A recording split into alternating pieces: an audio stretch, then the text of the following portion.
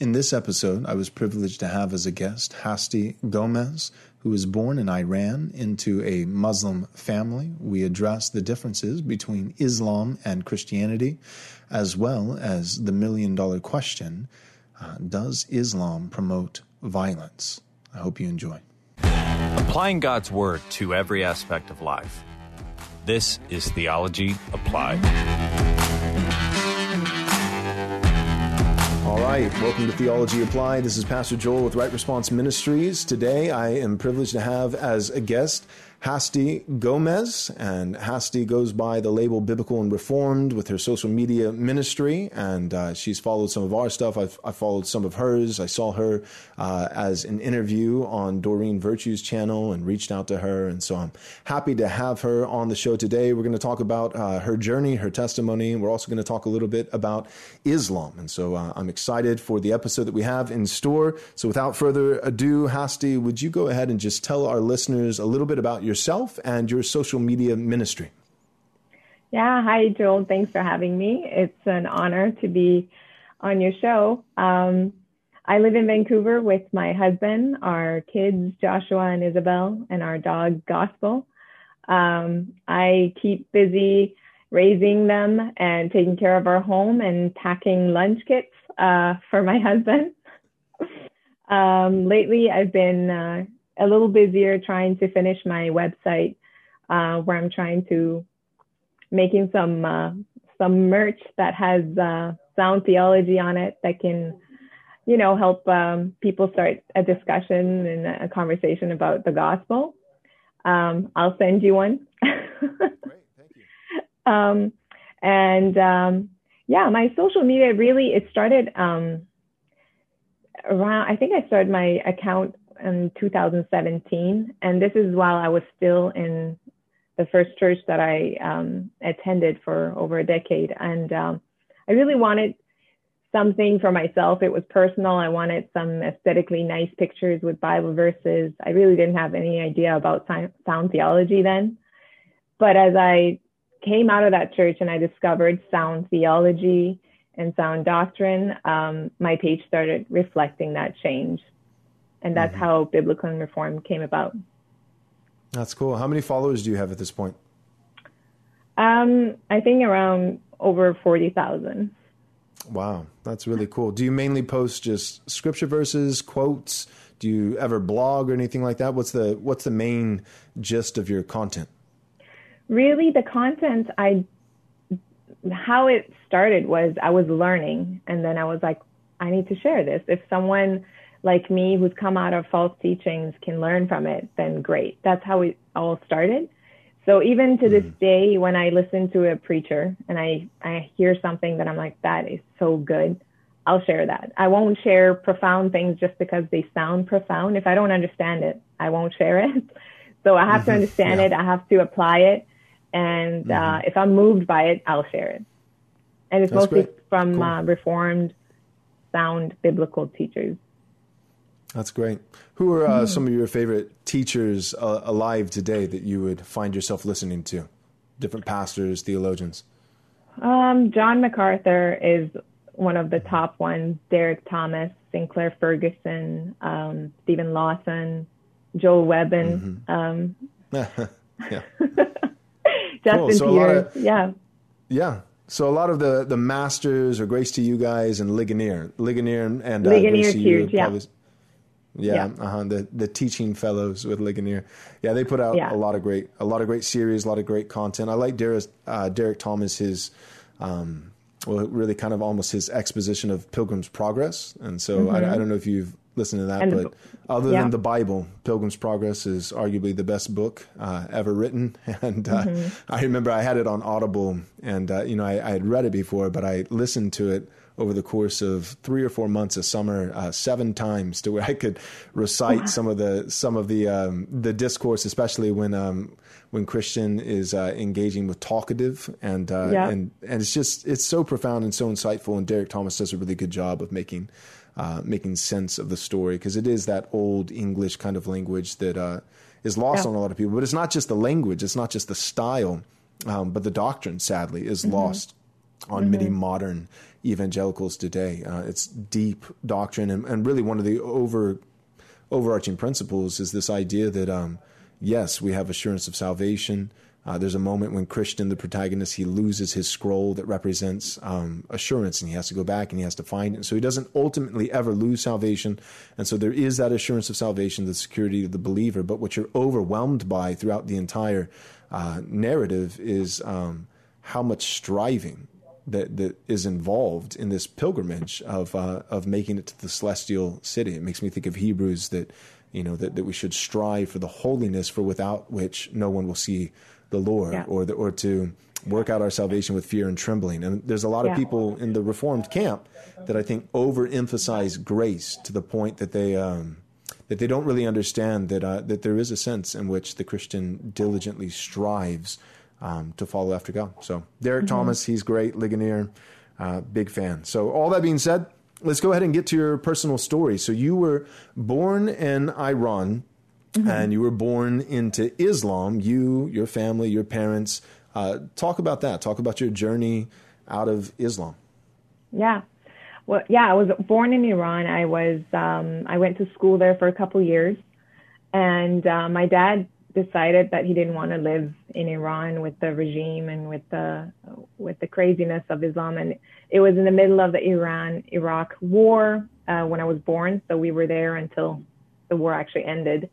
So I was around 8 years old when we moved to Denmark, which is like black and white, like completely different countries. And to this day, I thank God that I was raised there because it's a beautiful country.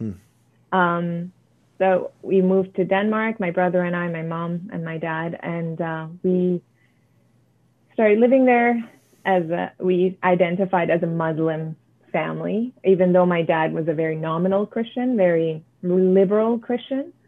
I went to school there. We'll just say, you just said Christian, but did you mean to say Muslim. nominal? Yes. Yeah, okay, all right. Go ahead. Yeah. That's what I figured, a liberal Muslim. Yeah. A very liberal Muslim, and we identified as a Muslim family. So I went to school there, and the only time I would go to a church was for a school play or concert, and that was the extent of Christianity that I knew. It was beautiful churches, and that's about it. Nobody ever, in the 10 years that I was living there, shared the gospel with me personally. No one. I was living in a Christian country, but not one person shared the good news with me. And so fast forward, my parents were going through marital problems. So my mom decided that she wanted to move away, and she wanted to move to Vancouver with my brother and I. So we moved to Vancouver and started over here. So I went to school here, high school, and so my mom kind of because my mom was the one that was very devoted to her faith, to Islam. But she was just not finding peace. In Islam, she was not finding that it was the truth, especially after she took the pilgrimage to Mecca with my dad while they were in Denmark. And she had come back even more confused and more unsettled. Because she was told, she was visiting one of the holiest and most sacred sites for Muslims, and she did not feel that. She came back and she's like, something's off. This is not right. And so, not knowing better, she started going to Sikh temples, to Buddhist temples, and to anything and everything, trying to find that peace. And we were just oblivious, just being teenagers. And one day, one of her friends asked her, hey, do you want to go to church with me? So she invited her to church, and she was like, fine. To her, church was like a museum. They're beautiful. You go in, you come out, and she would go out with her friend that day on a Sunday. So she goes to church, and while the worship was happening, one of the worship songs was about the character of God, about God and who He is, and that did it for her. She felt that was the truth about God, who God is, what the what the words, how the words were describing God is who she really believed that this is God. This is who I've been seeking. Now that we know that God had regenerated her heart, given her the gift of faith to actually draw her to himself. So she goes home and she started reading the Bible, and she keeps going back to that church. And so she became a believer about like a year before my brother and I. And so she would share the Bible stories with us. She would share verses with us, and she would pray for us. And, you know, my brother and I were like, oh my gosh, now that she's on a Jesus journey now. Like first it was like the Buddhism stuff. It was the Sikh. So we thought this is just another phase. But one night I remember specifically I was doing homework, and she kind of like was like, Hasti, do you know if you put your trust in Christ, he'll forgive you of all your sins? And it's like everything stopped for me, because I'd never been, I never even knew I needed forgiveness. I'd never been told that, but I knew myself, I wanted it because of whatever has happened in my past and everything. And I wanted to be able to forgive. And so that was very interesting to me, because I was like, are you sure? Like, are you sure? All of it? Like completely clean slate? And she's like, yeah. So I was like, oh, interesting. So that really just caught my attention. And I decided to go to church with her that Sunday. And so I go to church, and, you know, the church that I am talking about is, now that I know, was a charismatic church, very seeker friendly and word of faith. So they had me, so I went out for prayer thinking that it's just like any mosque or whatever. You just go pray, you know, prayer is prayer. I didn't know any different. So when I went up, they asked me if I knew Jesus. I said no. And they said, do you want to know Jesus? I said, sure. And so they said, repeat this prayer after me. And so I did. And I didn't know why they were so happy. So I had accepted Christ as my savior without knowing. So, so that happened.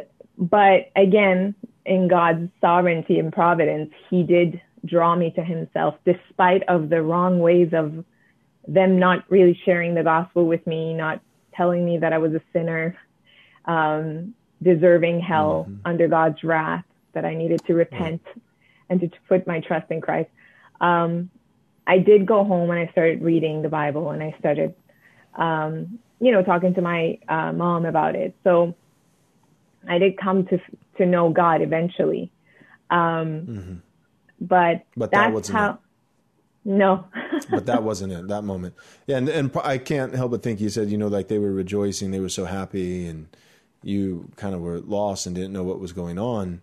And I can't help but think, you know, you mentioned that they didn't talk about sin. They didn't talk about the holiness of God, this thrice holy God, and you know, the severity of man's sin, and therefore God's just wrath towards man in his sin, and man's sin being an affront, an offense to his holiness.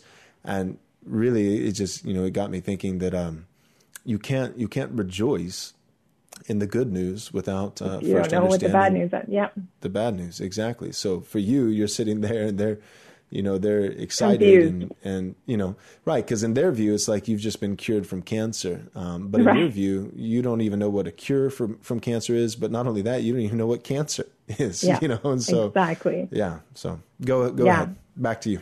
Yeah. So that was my entrance into Christianity. I mean, there's a reason for everything, and I trust that God knew what he was doing. And now looking back, I wouldn't have been able to do what I'm doing, for example, on Instagram, if I actually wasn't in that for a while, in the false teachings, in the wrong ways of doing things. He allowed me to be there, and so for me to be able to bring glory to his name at the end, you know.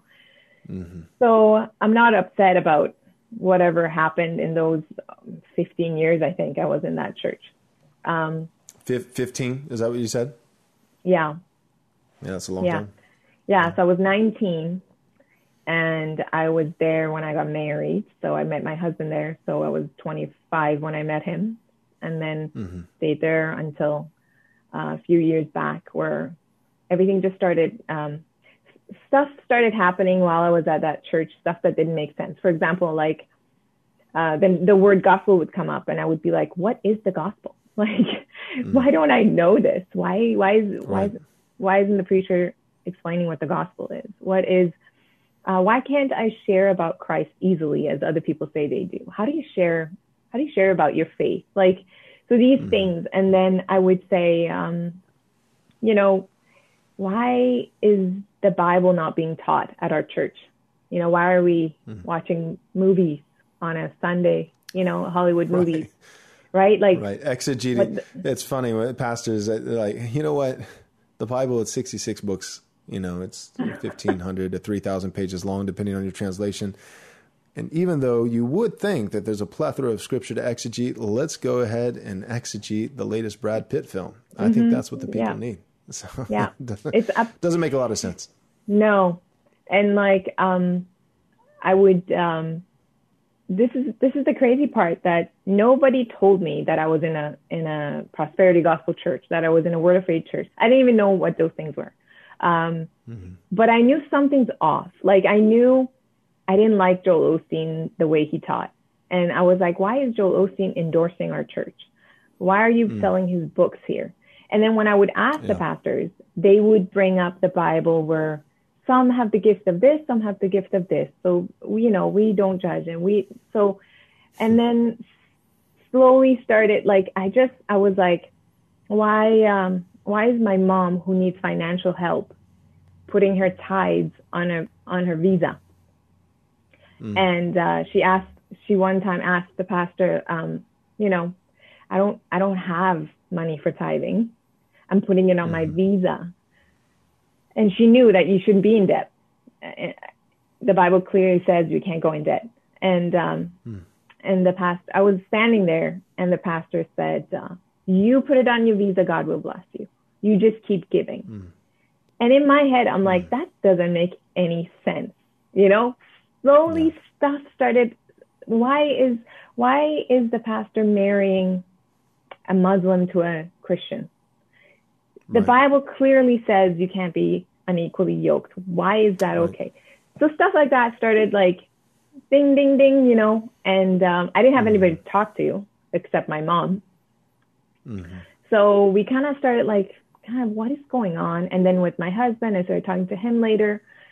And one day, speaking about the movie, we were in this campus where it was mainly for, the area was where drug addicts are and a lot of homeless people. So this church was basically there mostly for them to attend it. And, I arrived to church, and there was all of those, less fortunate or homeless people were in the church as well. And I hear that we're going to watch this Kevin Costner movie. And I just like, I couldn't handle it anymore. I was like, I look around, the movie was playing, and I'm like, this is what you're giving these people who are here to hear the gospel, the word of God, the Bible. We're watching a movie. It was over for me. I was so angry.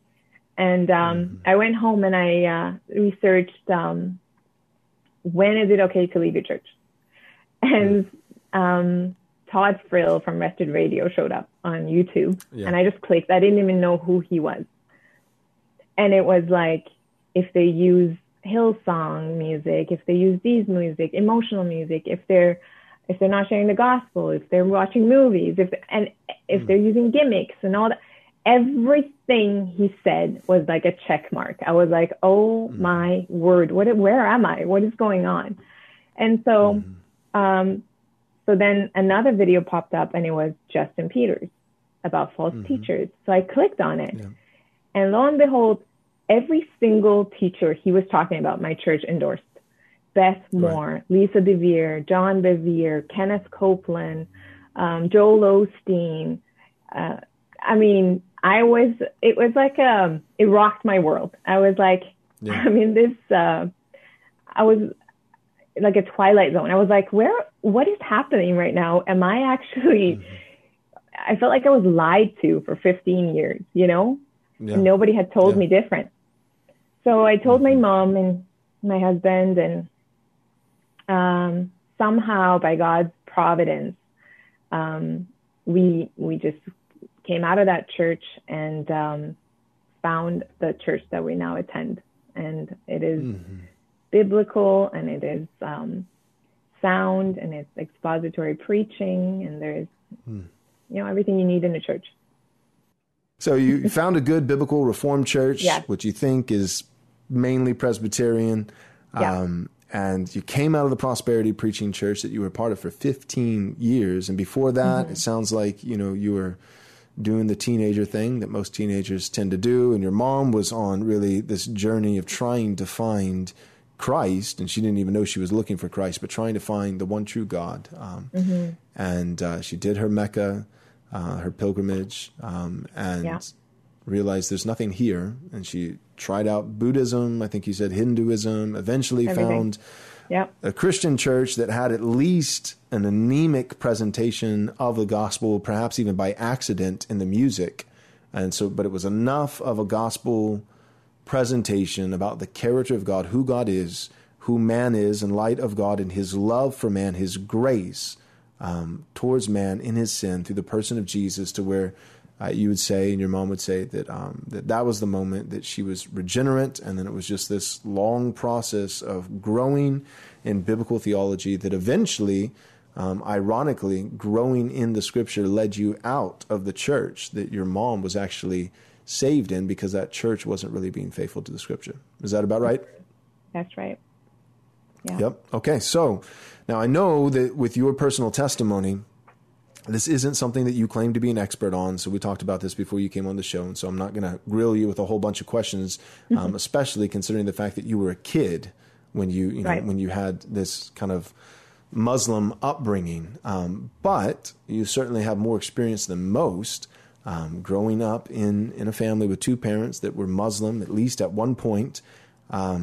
So could you talk about that a little bit? What are some of the things, I'm sure as you've gotten older, that you've probably at least looked into Islam at some level, knowing that that was your origin, and probably having maybe old past family friends that might still be in Islam. What are some of the things? Yeah. So what are the things that you've come to find, and what are some of, if you could say, these are my biggest concerns with the false religion of Islam, what would you say? Yeah, well, the Quran notoriously denies the crucifixion of Christ. So I have a verse for you. It says, it's found in Surah 4, verse 157 to 158. It says, "And they're saying, we slew the Messiah Jesus, son of Mary, the messenger of Allah, whereas in fact they had neither slain him nor crucified him, but the matter was made dubious to them. And those who differed about it too were in a state of doubt. They have no definite knowledge of it, but merely follow conjecture, and they surely slew him not, but Allah raised him to himself." So Islam denies fundamental truth about Christianity and about Christ, about what Christianity reveals about Christ, about his death, his deity, his resurrection. So Islam denies all those three things: the death, deity, and resurrection of Christ. It denies that Christ claimed to be God. It denies that Christ died on the cross. And so if he never died on the cross, how did he rise from the dead? So, and that's, but we know, like, as a Christian, we know that the Word of God tells us in 1 Corinthians 15:3-4, "For I delivered to you as of first importance, but I also received that Christ died for our sins in accordance with the Scriptures, that he was buried, that he was raised on the third day in accordance with the Scriptures." And Romans 10:9 tells us, "If you confess with your mouth that Jesus is Lord and believe in your heart that God raised him from the dead, you will be saved." The deity, the death, and resurrection of Christ. So, and we know that as Christians that the atonement is tied into the death and resurrection of Christ. So Muslims are taught these things never happen. Right. Which makes it very hard to kind of somewhat challenging to share the hope that's found in the work of Christ on the cross with Muslims. But, knowing that it is God who saves, it's God that regenerates us, gives us a heart of flesh. We just need to share the good news with them. We need to share the gospel with them, pray for them, and trust that God is the one that does the saving, even though they might believe all those things. Because we can't always, Go ahead. We can't always know the things. Yeah, I was going to say you're right. It's that would be incredibly challenging if you're trying to share the gospel with someone who. It's one thing sharing the gospel with someone who is just strictly secular, right? But sharing the gospel with someone who has been trained and discipled from a very young age, not just that the story of the gospel. The message of Christ, his death, his burial, his resurrection has been neglected, but it actually has been taught, and it's been taught precisely that it never occurred, that it never even happened.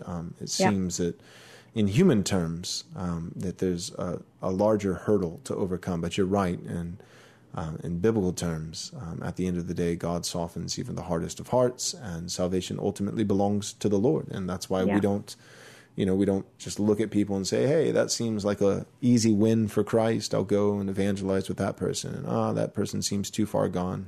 At the end of the day, I can't imagine how many Christians in the early church would have looked at Saul of Tarsus and said, no way that guy's ever coming to Christ. And lo and behold, he becomes, the apostle to the Gentiles.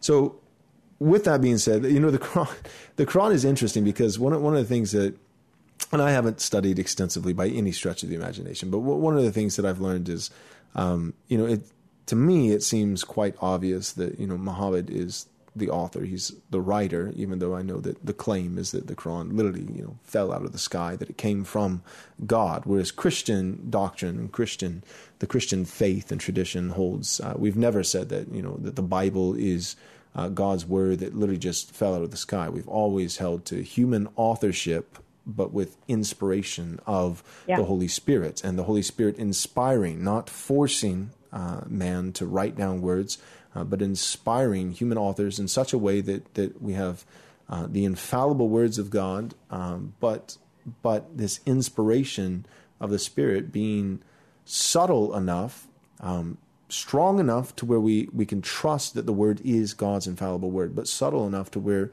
the style, for instance, of the personality, some of the characteristics of the human author actually remain, to where you can be reading John and you can be reading Paul, and you can get a sense, oh yeah, this is John. This is the way that John writes, or this is Paul. This is the way that Paul writes. But with Islam, it's this idea that it's, just fell out of the sky, written by the finger of God, and here it is, dropped in Muhammad's lap.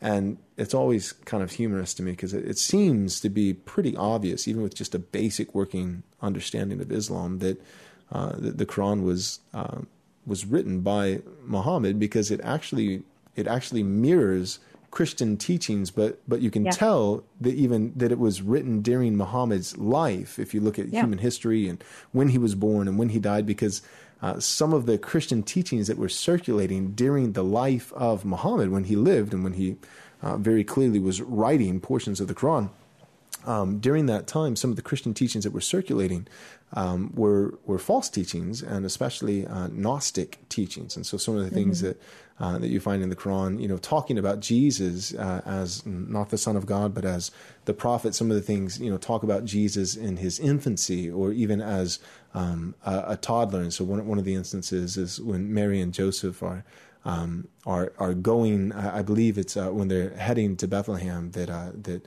Mary is weary from the journey and that she's thirsty, and that Jesus speaks from the womb to a tree, and the tree bends over so that Mary can grab fruit. Or there's another instance where Mary is being heckled and mocked by people for, in their eyes, having a child out of wedlock, and Jesus is still just an infant, recently born. He's nursing at his mother's breast, and he and stops nursing for a moment and turns, and as an infant, talks and rebukes the crowd that's mocking his mother. And those are teachings that were floating around in the Christian tradition, but not actually inspired texts from the apostles commissioned by Christ to write Scripture, but by Gnostic writers and heretical writers. And so you can see, and they were floating around and became popularized in the specific area where Muhammad was living.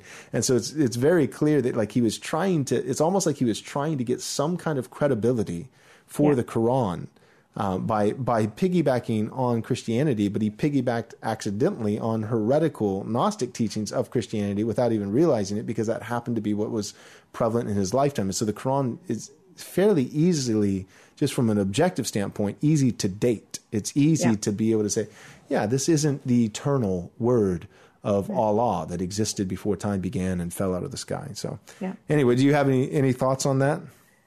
Yeah, I mean, it's very, Islam is also very superstitious, they're very superstitious. But one thing that. about That's interesting. There's a lot of just weird things mixed into Islam that just, they believe anything, like, how Catholics see things on the wall and they're like, oh, that's Mary, or they have the same kind of thing. It's all the same things. Like we used to go to visit, you go to Mashhad in Iran where certain prophets have died and they're buried there, and they would take locks and put it at the grave. And if it opened, your prayers would be answered. Stuff like that, where it's just like, it's so sad because people really, really believe in it. But Islam is, one thing about Islam that is false, why it's a false religion is also because, like other false religions, it's a very works-based religion. So a Muslim's entrance into paradise hinges on the 5 pillars of Islam. So I was hoping you would explain those. Yeah, what are the 5 things? Because I know the pilgrimage to Mecca, which I'm assuming that's why your parents did it. That's one of the 5. Is that right? Yeah. So it's testimony of faith. It is prayer. It is giving. It is fasting, and it is pilgrimage to Mecca. So, but even if you do all that perfectly, you can still be rejected by Allah. Really? Wow. So there is no assurance of salvation in Islam. And so paradise can be earned through keeping the 5 pillars in Islam, but there's no assurance of salvation.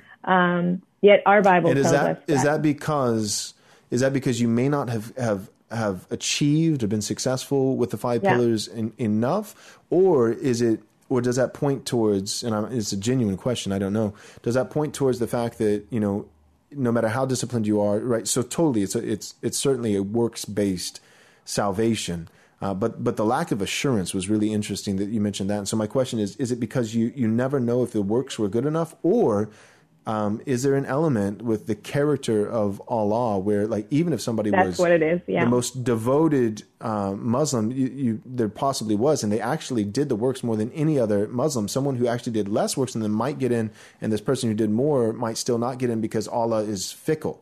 Like you can't. Is it because the works aren't enough? You just don't know God. You don't know what Allah knows. You will never understand Him, so you will never know.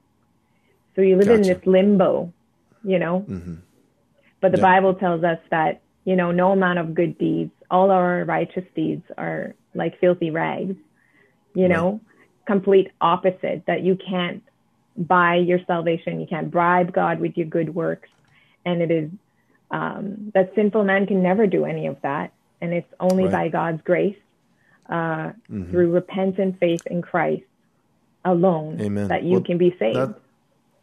Amen. That's really interesting, because it makes me think of 2 things. It makes me think of what you just so beautifully said, the gospel that we're, so the contrast between Christianity and Islam is, first, Christianity it's the gospel of grace. I'm always fond of telling my congregation, both when I was in California and now here in Texas, that the gospel is not a message of the love of God. It's a message of the grace of God, because you can have love for a perfect being.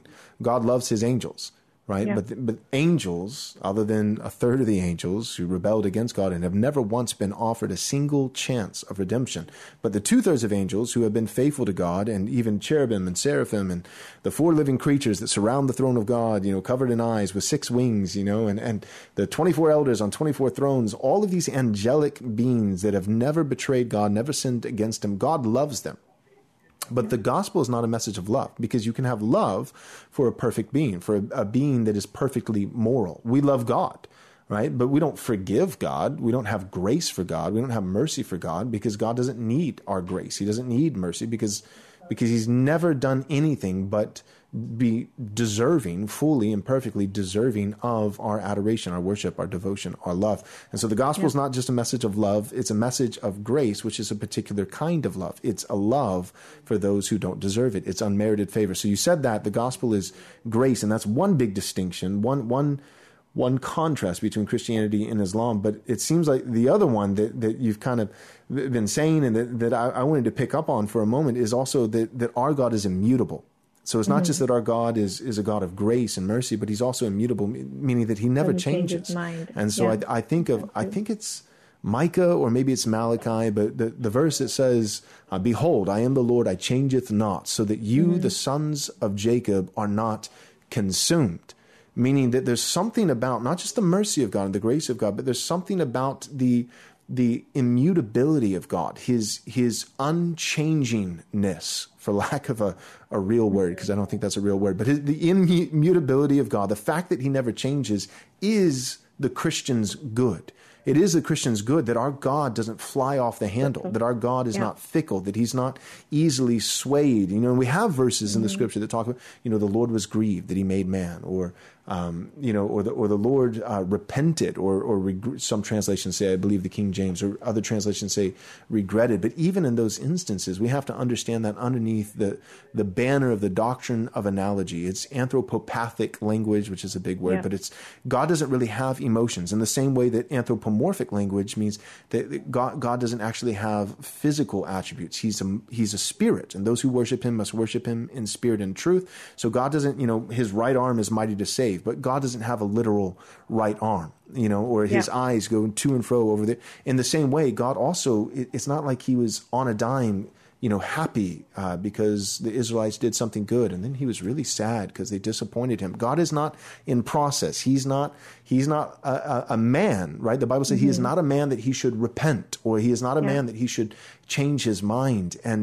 And that's something that Christians really need to see tied into the gospel, the immutability of God, the fact that he never changes. He's the same yesterday, today, and forevermore. And the idea that he is the omniscient God, he's the immutable God, but that's tied into his omniscience. The fact that one of the reasons he never changes, not only because his immutable essence, but because of his omniscience, meaning me and you, we change because we come into new information.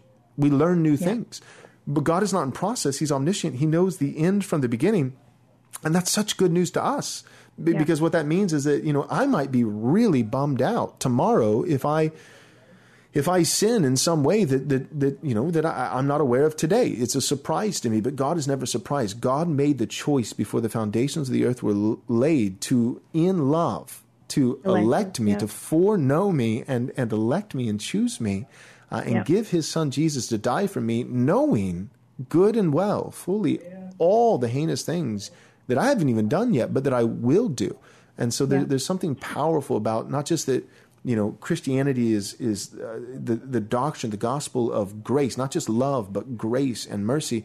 But it also is a grace and mercy that proceeds from the immutable, unchanging God. And it sounds like what you're saying is really two things, that Allah in Islam, not only is it a doctrine of works, a works-based salvation, but even if you work hard enough, not only because you're unsure of how good your works were, but you're also unsure of the character of the God that you're working for. Allah, he's not constant. He's not constant.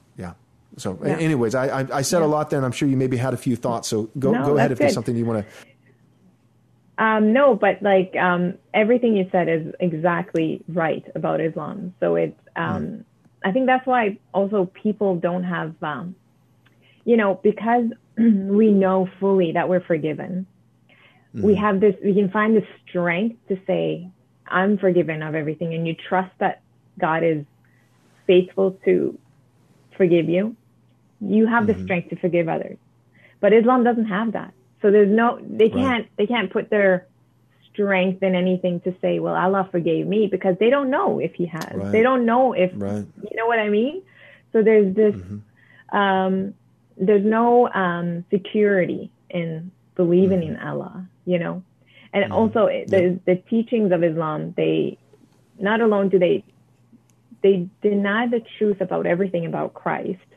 And unfortunately, Muslims don't comprehend how Allah would allow his prophet Isa, Jesus, to die a horrible death on a cross. So to them, they see it as weakness. You know, to them, they would be like, why would he allow him to die if he's God, or if he's, even if he's prophet? But the Bible again shows us how the death of the perfect, sinless Son of God is the only way to atone for our sins. So everything we believe, they turn it upside down, and they don't believe that. So that's really profound. Yeah, and it's funny that actually Islam, even though it's this religion of works, and you think of just all these rules and regulations and heavy burdens laid upon the adherents of Islam and all these kind of things, and yet the irony is that it's not a heavier view of the holiness of Allah and the sinfulness of man. It's actually Islam, in my assessment, has a much lighter, not heavier, but a much lighter view of sin, because it's a sin that man in himself can still, in his own effort, in his own will, his own strength, atone for. Whereas in the Christian faith, we're saying, no. It's like, well, God, I want to make this up to you. You know what? Why don't you sit a couple plays out? That's cute. I don't think you understand, son, daughter, how sinful you actually are. You can't make this up to me. For your sin to be atoned for, it took my son bleeding out at Calvary and drinking the full cup of the white-hot wrath of God. And so Christianity is not a lighter idea of holiness and sin, and it's actually a much heavier view of all those things, infinitely so, because the only thing that's enough is death. The wages of sin is death. There is no substitute for death. Someone has to die, either you or the Savior in your place. Back to you. I'm sorry. No, don't be. One thing I feel like Islam is heavy on is the fear of God, but not in the way we fear God, where it's the reverence. You love him and you want to honor him. That's why you fear him. It's Islam is like, I'm afraid. Like you freeze, you want to, you know what I mean? When you just can't move, that's the kind of fear that they feed you. So it's, again, it's an upside down kind of thing, Right. Completely opposite of what. That's another really good insight. I can't remember the text. This is a bold move in an episode to actually try to find a text. I know it's Hebrews. I want to say it's Hebrews 2. Somebody who's going to listen to this is going to be like, they're going to know what it is, and I don't know what it is, and they're going to be shouting at their computer trying to tell me the reference. But anyways, it's when Jesus, nailed it. Oh my goodness. It's Hebrews 2. Good job. I knew it. Hebrews 2, verse 14. Thanks. Verse 14 and 15 says this: since therefore the children share in flesh and blood, he, being Christ himself, likewise partook of the same things. So the incarnation took on flesh, the divine took on flesh, that through death, that is his death on the cross, he, being Christ, might destroy the one who has the power of death, that is, the devil, and deliver, and verse 15 is key, and deliver all those who through fear of death were subject to lifelong slavery.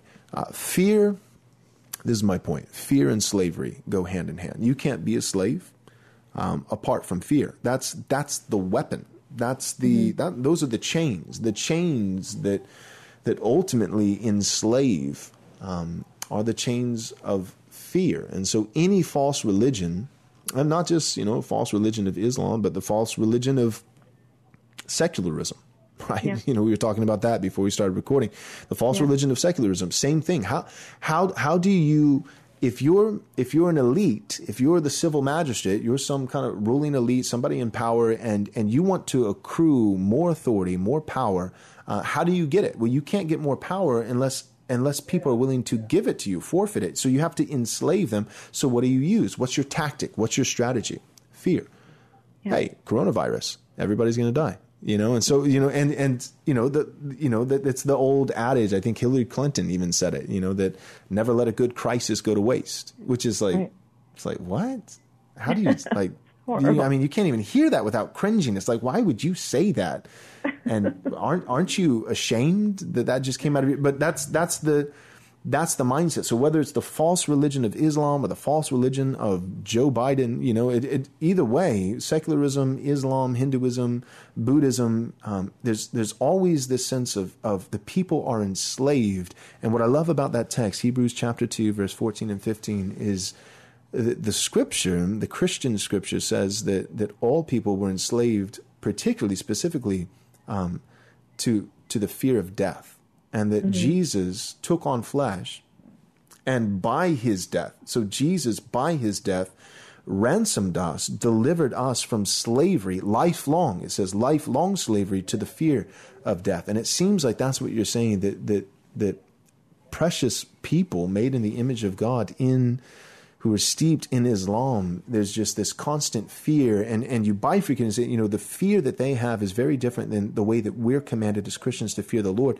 And I think one of the big differences is it's the fear of God himself, which is what the Christians commanded to have, that reverence and awe of God, versus the fear of what God might do to me, the fear of God's judgment, the fear no love. of...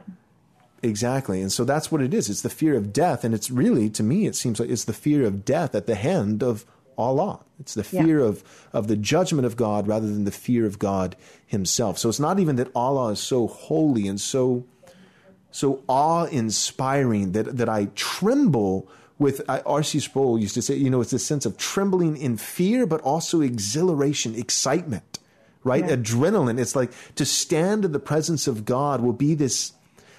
It'll be like, on one hand, it's almost like a sense where we'll like we can't take it. It's like I don't know if I want to be here any longer, and yet at the very same time, it's like, how can I be anywhere else? I want to see, I want to know him and be known by him, and so it's this awe-inspired, like lightning and thunder that you're just like, wow, like it crashes. You're afraid, but you're in awe. Yeah. But you're in awe. Like if you know that the lightning's not going to strike you, right? You somehow have this guarantee that you're not going to be the object of the lightning, that it actually strikes. Then there's this trembling of fear, but also this exhilaration, this excitement. And that's the fear, the Christian fear that children of God have for our Heavenly Father. We fear God. There's a difference in fearing God himself versus fearing what God might do to us, fearing God's judgment, fearing death at the hand of God. And it sounds like that's what you're saying, that the Muslim has this, not a fear of Allah so much that Allah is such this incredible, awe-inspiring, beautiful, robust being, but rather it's all the things that Allah could do to you if you don't shape up. So it's like your child obeying you out of fear of being punished. Right. Or obeying you because he actually loves you and respects you. There's a complete difference, One is a sick relationship. Like, it's not healthy. Do you know what I mean? Like, that's not what you want, even for your children. So, yeah. Yep. No, you're right. So, okay. So some of the distinctions, just to kind of recap for a moment, because you've listed some good things. So you're saying one is this idea of fear, fear of God versus a fear of Allah and really his judgment, his punishment. Another is works-based salvation versus grace-based. And with that, we talked about the idea that Allah isn't constant. There's no guarantees. And whereas the immutability of the Christian God, the triune God, he never changes. And the fact that he never changes is our good. Behold, I am the Lord that changeth not, so that you, the sons of Jacob, are not consumed as kind of implying implicitly there is this idea that God might flare up in his wrath and consume us because of a whim, but that our God doesn't do that. His constantness, his steadiness is our good. And so those are some of the difference. So grace-based versus works-based, not constant versus immutable, fear of judgment, fear of death versus an actual fear of God himself and reverence. Yeah. Were there any other distinctions that you mentioned that I'm forgetting, or another one that you wanted to mention?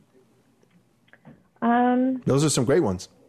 Yeah, I'm sure there's more, but those are what I could think of for now. That's great. Those are great to highlight. Real quick, just for our listeners, so I can't even do it, so I'm going to have to rely on you. Could you also recap what were the 5 pillars again in the works that a Muslim has to perform? So it's a testimony of faith, prayer. And what is that real quick? Is that just kind of like a profession? You know how they say La ilaha illallah, like so Allah is the only God, something like that. So you profess that Allah is God. I can't is that a one-time thing? That. Is that a one-time thing, or is that? I believe so. Okay. Yeah, I believe so. I don't know, to be honest, exactly how you do that, but given that in one of the verses it says, lay in ambush and attack the unbeliever, whatever. But if they profess the faith, leave them alone. They're good. So it's like a quick thing you say, and you know what I mean? Yeah, like almost like put a gun to your head and say it. Say that Allah is God. Yeah. Yeah. Okay. So testimony of faith, praying, fasting, giving, and pilgrimage to Mecca. And with praying and fasting, if my memory serves me, that it's very specific. So it's not just like, and you have to pray. Like sometimes like Christians, 5 times we can be guilty. Day. Exactly, because Christians were like, "Hey, I'm praying for you," and it's like, "Oh, are you? Oh, yeah, not at all like that." Yeah. So it's like, no, you really have to pray, and it's very specific. It's 5 times a day, and is it at certain times? Is that right? Yeah. So it's like before the sunrise, before the sunset, in the middle of the day, and you have to do the whole ritual where you wash your face. It's like, so you go and you like wash. Pour water over your hands, over your face, across your head, and put water on your feet.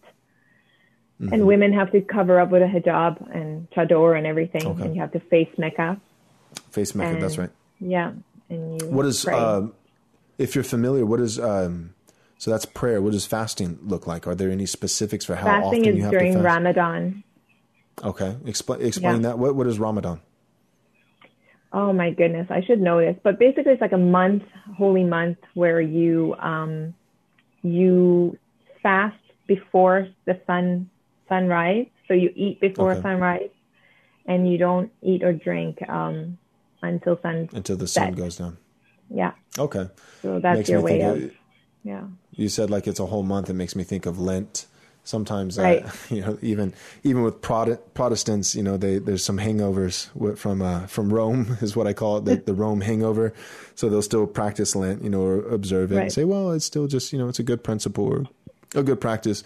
And sometimes, somebody will ask me, hey, are you giving anything up for Lent? And I always say, yeah, I'm giving up Catholicism. I'm giving up Rome. I'm giving up the Pope, and I'm devoting myself to Scripture. I'm devoting myself to bacon. I'm devoting myself, anyways, but I'm not a Lent follower. So, but that's what it made me think of, a month of, okay. So that's fasting. So prayer, it's 5 times a day, facing Mecca. You got the washing, cleansing ceremony, certain times of the day, fasting. It's the month.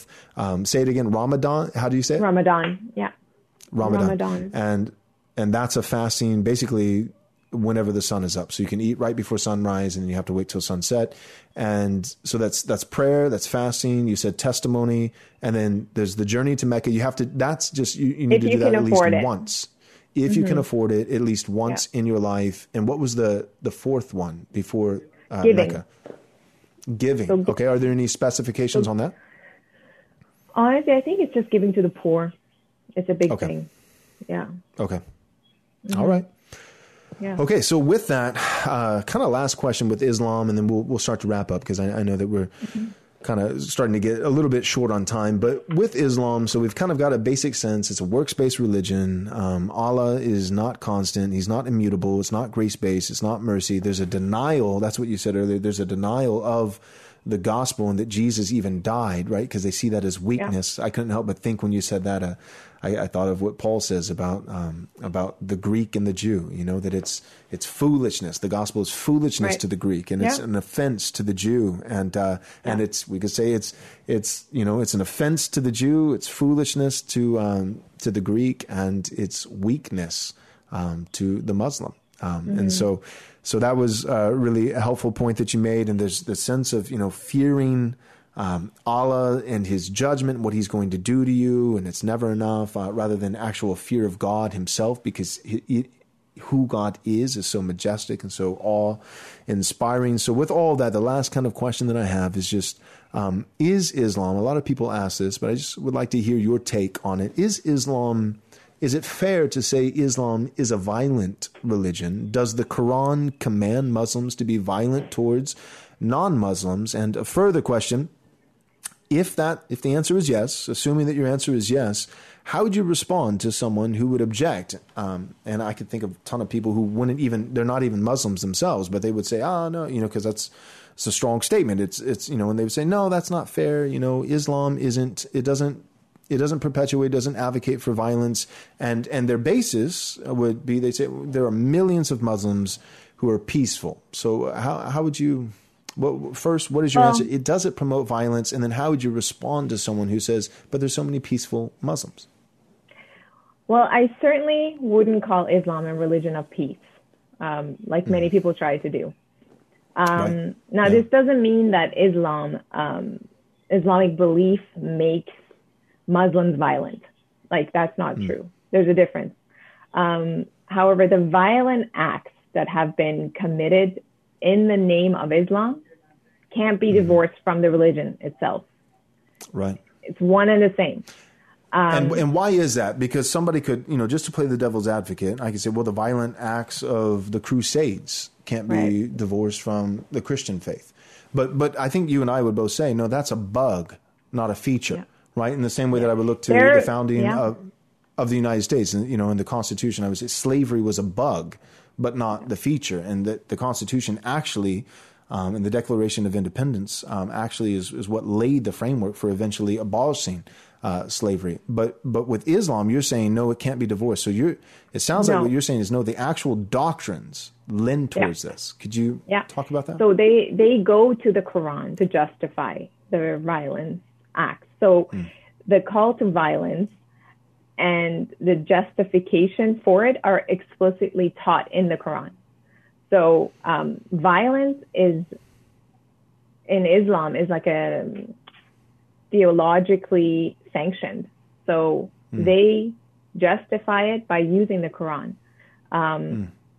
So these violent doctrines that are taught in the Quran, they can be activated by a number of offenses, like apostasy, blasphemy, adultery, homosexuality, theft.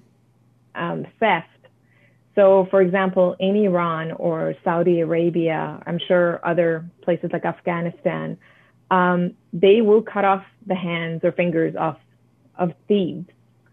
And they don't just make that up. They use the Quran,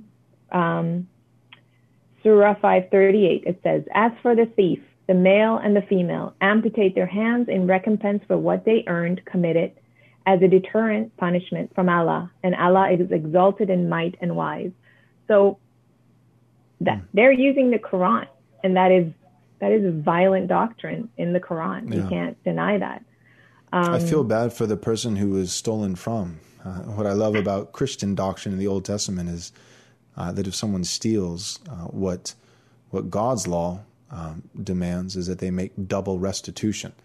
Right. Cut off my hand. It's like, okay, so I can't even work to do anything. Exactly. Right. I've been severely punished for stealing, but the person I stole from is no better off. Whereas in Christian doctrine, is the issue is, no, you need to make right the wrong. The person that you stole from, they need to receive the restoration of their property with interest. Go ahead. And any other verses? Yeah, that's true. So yeah, I have a few, but the Quran teaches these violent doctrines, and they're clearly proven to be harmful and deadly when these doctrines are interpreted by groups like ISIS or Al-Qaeda or, regimes like Iran, because it all depends who's interpreting it, So right. The nominal Muslims would say, no, the peaceful verses abrogate those ones. But that's not how those groups see it. Right.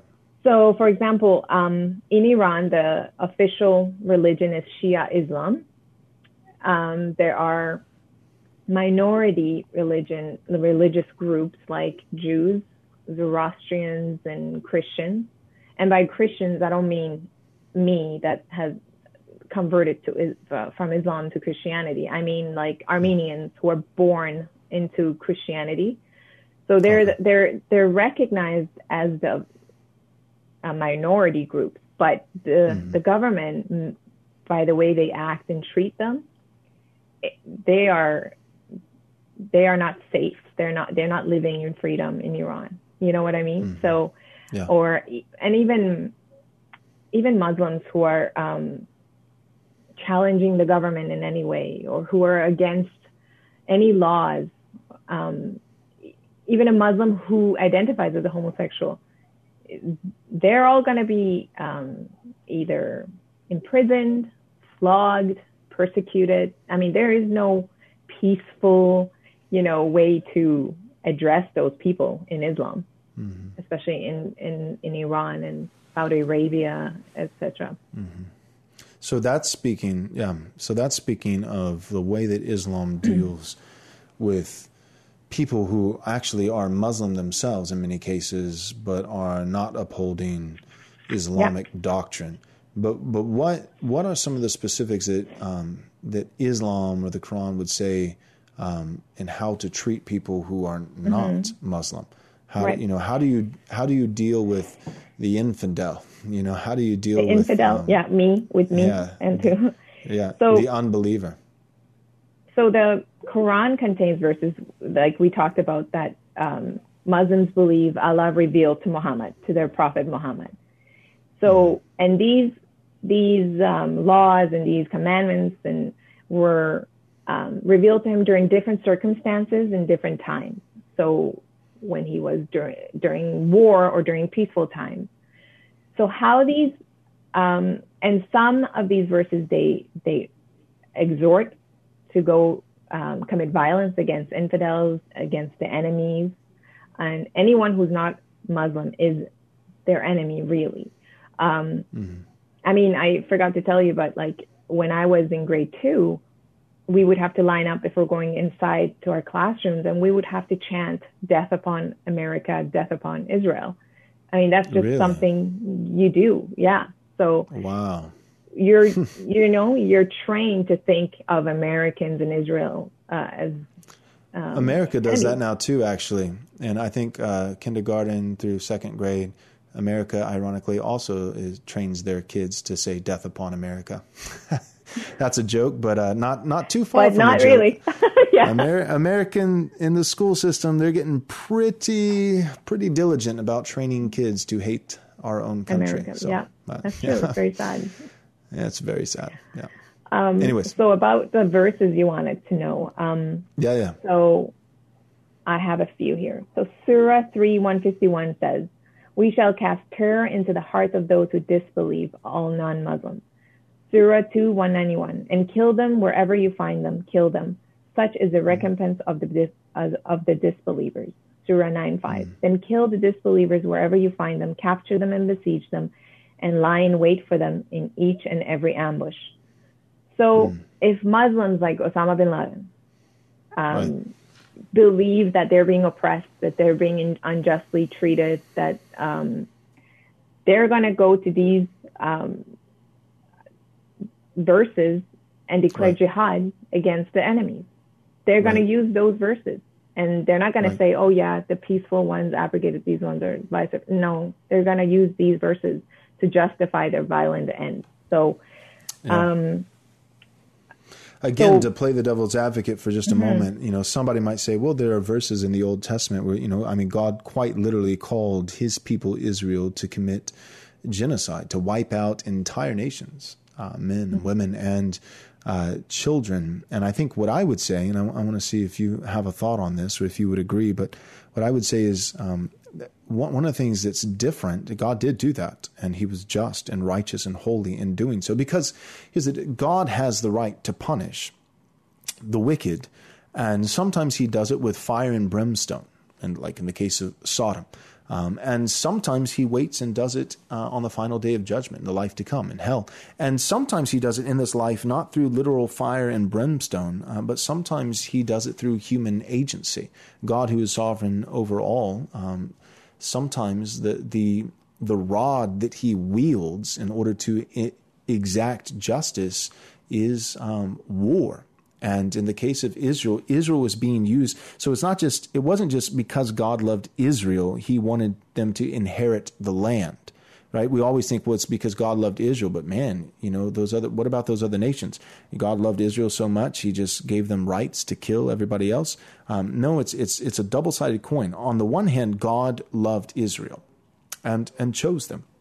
On the other hand, these other nations were pagan nations doing atrocious, wicked things. And God had been very slow and very patient in storing up his wrath against pagans, the wicked, who were sacrificing their children, babies, to Molech and false gods and things like this, like we do in abortion.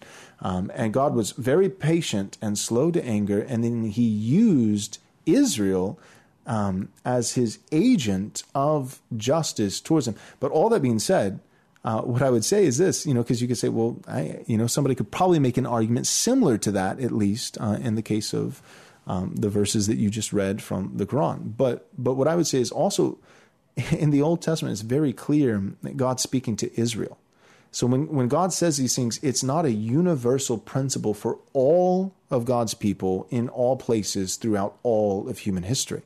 It's what God is saying to a particular people, namely Israel, at a particular time in a particular instance. And so I appreciate when theologians, they say all Scripture is for us, but not all Scripture is to us. And it's important that we understand the difference. All Scripture is God-breathed, and it's all useful for training, rebuking, all these things to make the man of God perfect. It's sufficient. It's good. And so there's not one single verse in the Bible that is not for every single believer, for you, for me, and for anybody else who hopes and trusts in Christ. But not all of Scripture is to us. Paul, when he's writing 1st and 2nd Timothy, it's to Timothy. Now, we glean a lot by being kind of this third party onlooker, reading it. It's for us, but it was to Timothy. And in the Old Testament, when God says things like wipe out this entire nation of women and children and even the cattle and livestock, that is for us, meaning there's something that we can learn from that, but that's not to us. He's not saying, Hasti, Joel, go and do. He's saying Israel at this time, in this place, with these particular people, this particular nation.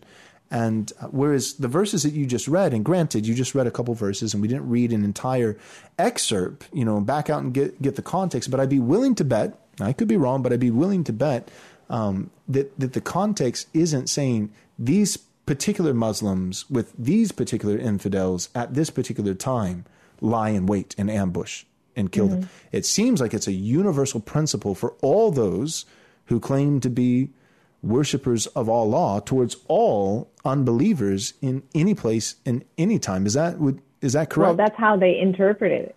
Like that's how that's why if I go back to Iran, I will be imprisoned, and unless I say, I repent and I'll turn back to Islam, they will execute me. There's no right. So again, the death penalty is for apostasy is death penalty. That's and they're going to use the Quran to justify that. Right. Yeah, and it's I guess my point is it's more than just that's how it's interpreted. But in my assessment and from the little bit of study that I've done with the Quran and with Islam, it seems that it's not just that that's the way it's interpreted. It seems that's the way that the Quran is actually written. And it's not just it is written an interpretation. Like that. But it's what it says. The people who will object to that will say that's how it's interpreted, and that's right. not. Do you know what I mean? So that's yes, I know exactly what you mean. Yeah. And so, and I think therein lies the difference, because I think what you and I would both say is that those who say, well, that's their interpretation, you and I would both categorize them as actually the liberal Muslim, the person who's actually, so we would say that although we disagree with the actions, we disagree with the content of the Quran, and we disagree with those who are actually fulfilling it and acting it out, but we would say that they actually have the more faithful interpretation. Pretty much, and because they would actually, they would kill those people too, the ones that are saying this is not Islam. So, so the Muslims that are saying, no, you know what I mean? Yes. But it's, so that's what they would do. That's how they read it. But even more than that, it's very clearly, it's what it says. It's what it says. Whereas with, with the Old Testament in Israel and their conquests and things like that, when God called them to inflict violence and war, it's very easy for me to make the explanation that I just made, all scripture being for us, but not all of it is to us. And this was particular to Israel. And Israel is right there in the verse, right? Israel, do this to this nation at this. It's not just my interpretation. It's in the text. It's not just the way I'm reading it. It's the way it was written. Like a Christian wouldn't be able to use that now and kill someone. Exactly. And if they did, it would be we would faithful say you Christians. are not a Christian. We would say you're not a Christian, and you have so clearly interpreted this wrongly. Whereas in the case of Islam, although it is true that the mass majority of Muslims, as far as I can tell, are very peaceful people, they would. My point is this. I said it earlier, but I'll say it again. Violence, when there is that outlier, right? That person who claims to be a Christian and yet they are responsible for a school shooting, or the man, for instance, who went to a Christian church and claimed to be Christian and said that he was struggling with lust and he went and shot up a bunch of massage parlors and killed a number of women. We would look at that and we would be able to, and we would say that guy was off his rocker and probably needed some serious medical help. And that is not a Christian action. And that's also not Christian doctrine. And again, to be fair, the Muslim would say, with 9/11, right? They would say that's not Muslim doctrine and that's not a Muslim action.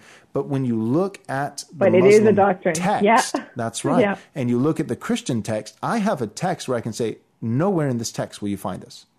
But then with the Quran, I can say, I see how that guy got there. Yeah. I feel like, like you're saying that this guy's off his rocker and that he's crazy and that's just this horrible interpretation. But that seems like a much plainer reading of the Quran. Because they're basically imitating their leader, right? They're imitating Muhammad. Right. That's their claim. That's right. Yeah. So. Anything else you want to add on the issue that we've been discussing of violence and Islam? I think that was really good. Is there anything else? I would reiterate that most Muslims that I know and that I've known have been gracious, peace-loving people. And that's because they don't practice Islam, really. That's the main reason. They're very nominal, just like I was a nominal Muslim. I mean, I used to go to mosque. With my parents. I used to pray. I used to fast. And I wholeheartedly rejected a lot of Islam's laws. And, so I understand when people are like, but look at all these peaceful people. Right. Do you know what I mean? Right. So the same way that I wouldn't want to be stereotyped as a Christian, like, I don't know, like, there are many types of Christians, right? So there are those who just profess by name and just take the label of a religion, but they don't really they don't believe anything about it or practice it. And there's those who actually profess faith in Christ, but they just profess it, but they don't have faith. They don't possess faith in Christ. They don't actually live it. They're not saved. They're not Christians.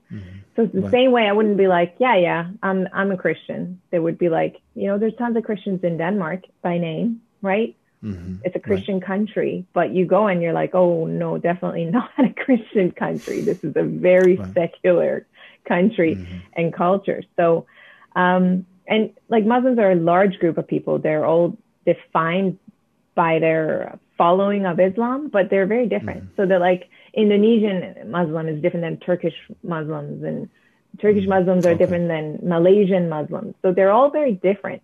And they can't be grouped into one, so there's, there's a cultural aspect to the religion. Yeah, there's elements of Islam that certain Muslims carry. They have to be like, and it has elements of peacefulness in it, but they have to, it's a huge difference from the militant jihadist Muslims. So we can't lump them together.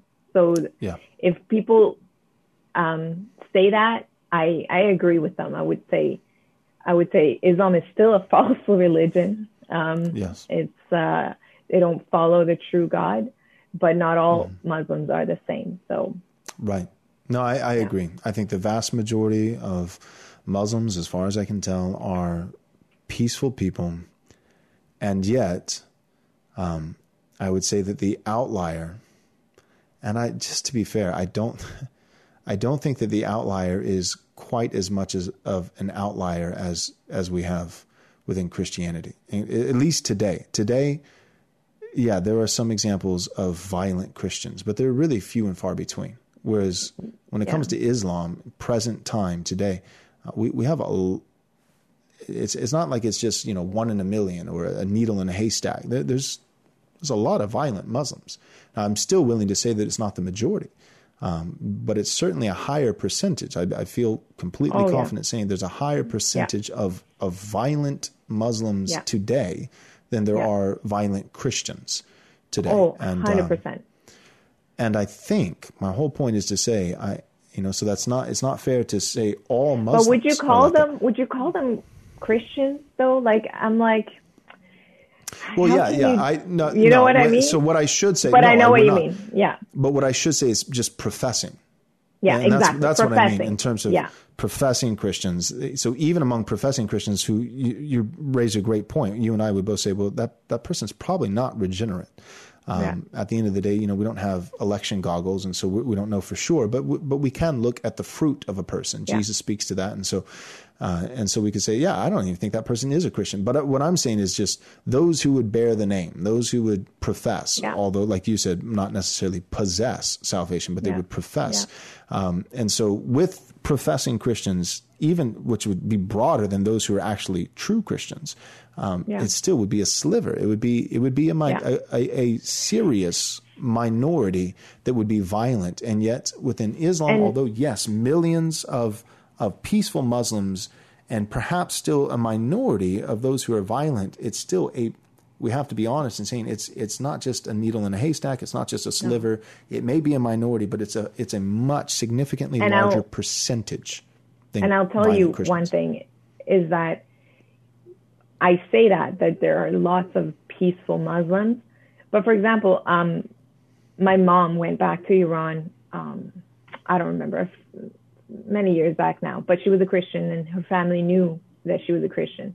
So these are our family members. So her brother and one of her brothers didn't even want to touch her because she's unclean now. Didn't hug her, after years of not seeing her. So because he's upset that she's converted. So that's one thing too, where now he's not going to kill her, but he is disgusted. Okay. So that's another thing where you're like, wow, like that is really severe way of treating people, family, right? Right. That's a doctrine in the Quran and Islam that is not violent, but very aggressive towards apostasy. Now, if someone walked away from Christianity, we would pray for them. We would be sorrowful. We wouldn't want to kill them. So we wouldn't be disgusted by it, because I think what's key is that you mentioned, like, he didn't want to touch her. You know, like, she's unclean. He's disgusted. Yeah. Because if you just said, you know, he didn't want to interact with her, then again, I would play the devil's advocate and push back and say that, well, we do, Hasti, have a verse in the New Testament that for those who profess, they claim to be a brother, right? But they've denied the truth. They're apostate. They've walked away. Do not even share a meal.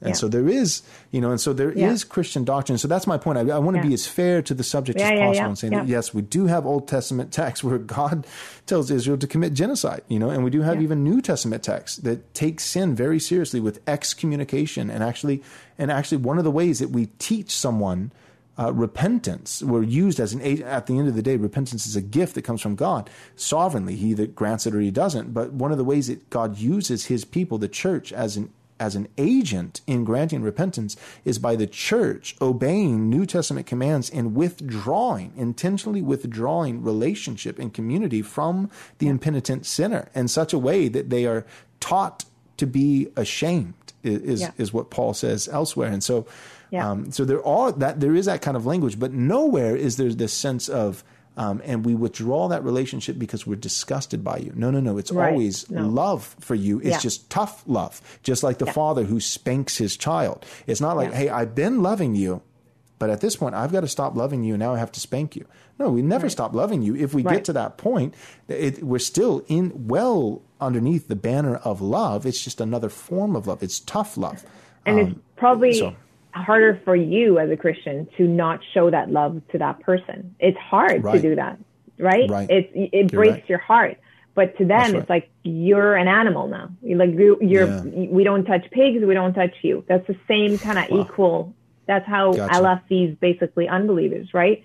And so that day, the next day, my mom's brother's wife called her and said, well, why don't we go to these mullahs or whatever they're called to kind of have a discussion to see if they can, convince you, knowing full well that if my mom went to the government, basically those mullahs, and if that mullah was a crazy one, that was a fanatic one that would be super offended that she had apostatized, she could be imprisoned. So so yes, they're our family, they're peace loving and for the most part, but they would go to the length of having you be imprisoned for apostatizing.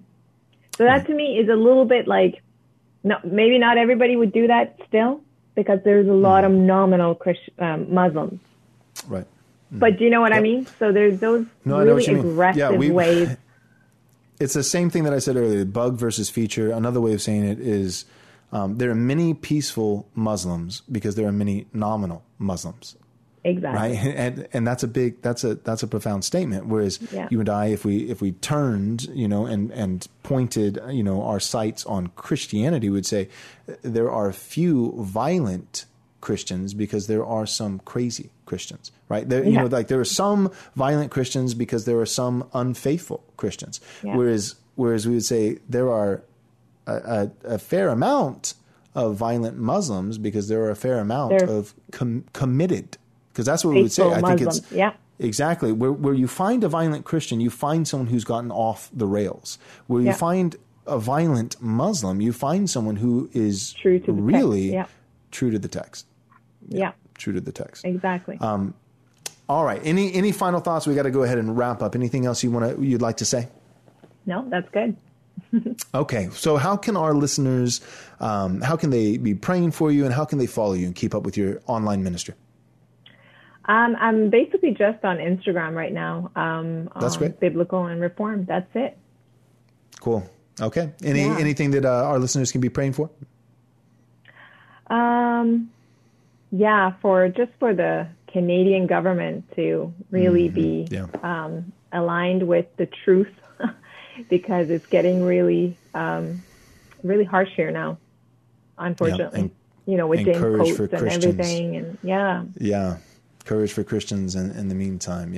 James Coates is one of our guests as well with this show that we'll be we'll be doing That's soon. Awesome. So that Canada's getting crazy, especially for Christians. So we'll be praying for the civil magistrates in Canada, and also praying for perseverance and courage for the Christians in the midst of that. So Amen. Thanks so much, Hasti, for coming on the show. I really appreciate it. Me too. Thank you for having me. Thanks for watching this video. We hope you enjoyed it. If you did enjoy it, we hope that you'll take a moment and subscribe to our YouTube channel so that you can watch more content like this. Also, take a moment and give this video a like so that it can reach more people. And take a moment and click on the bell so that you'll be notified whenever we come out with new content. Thanks so much. God bless.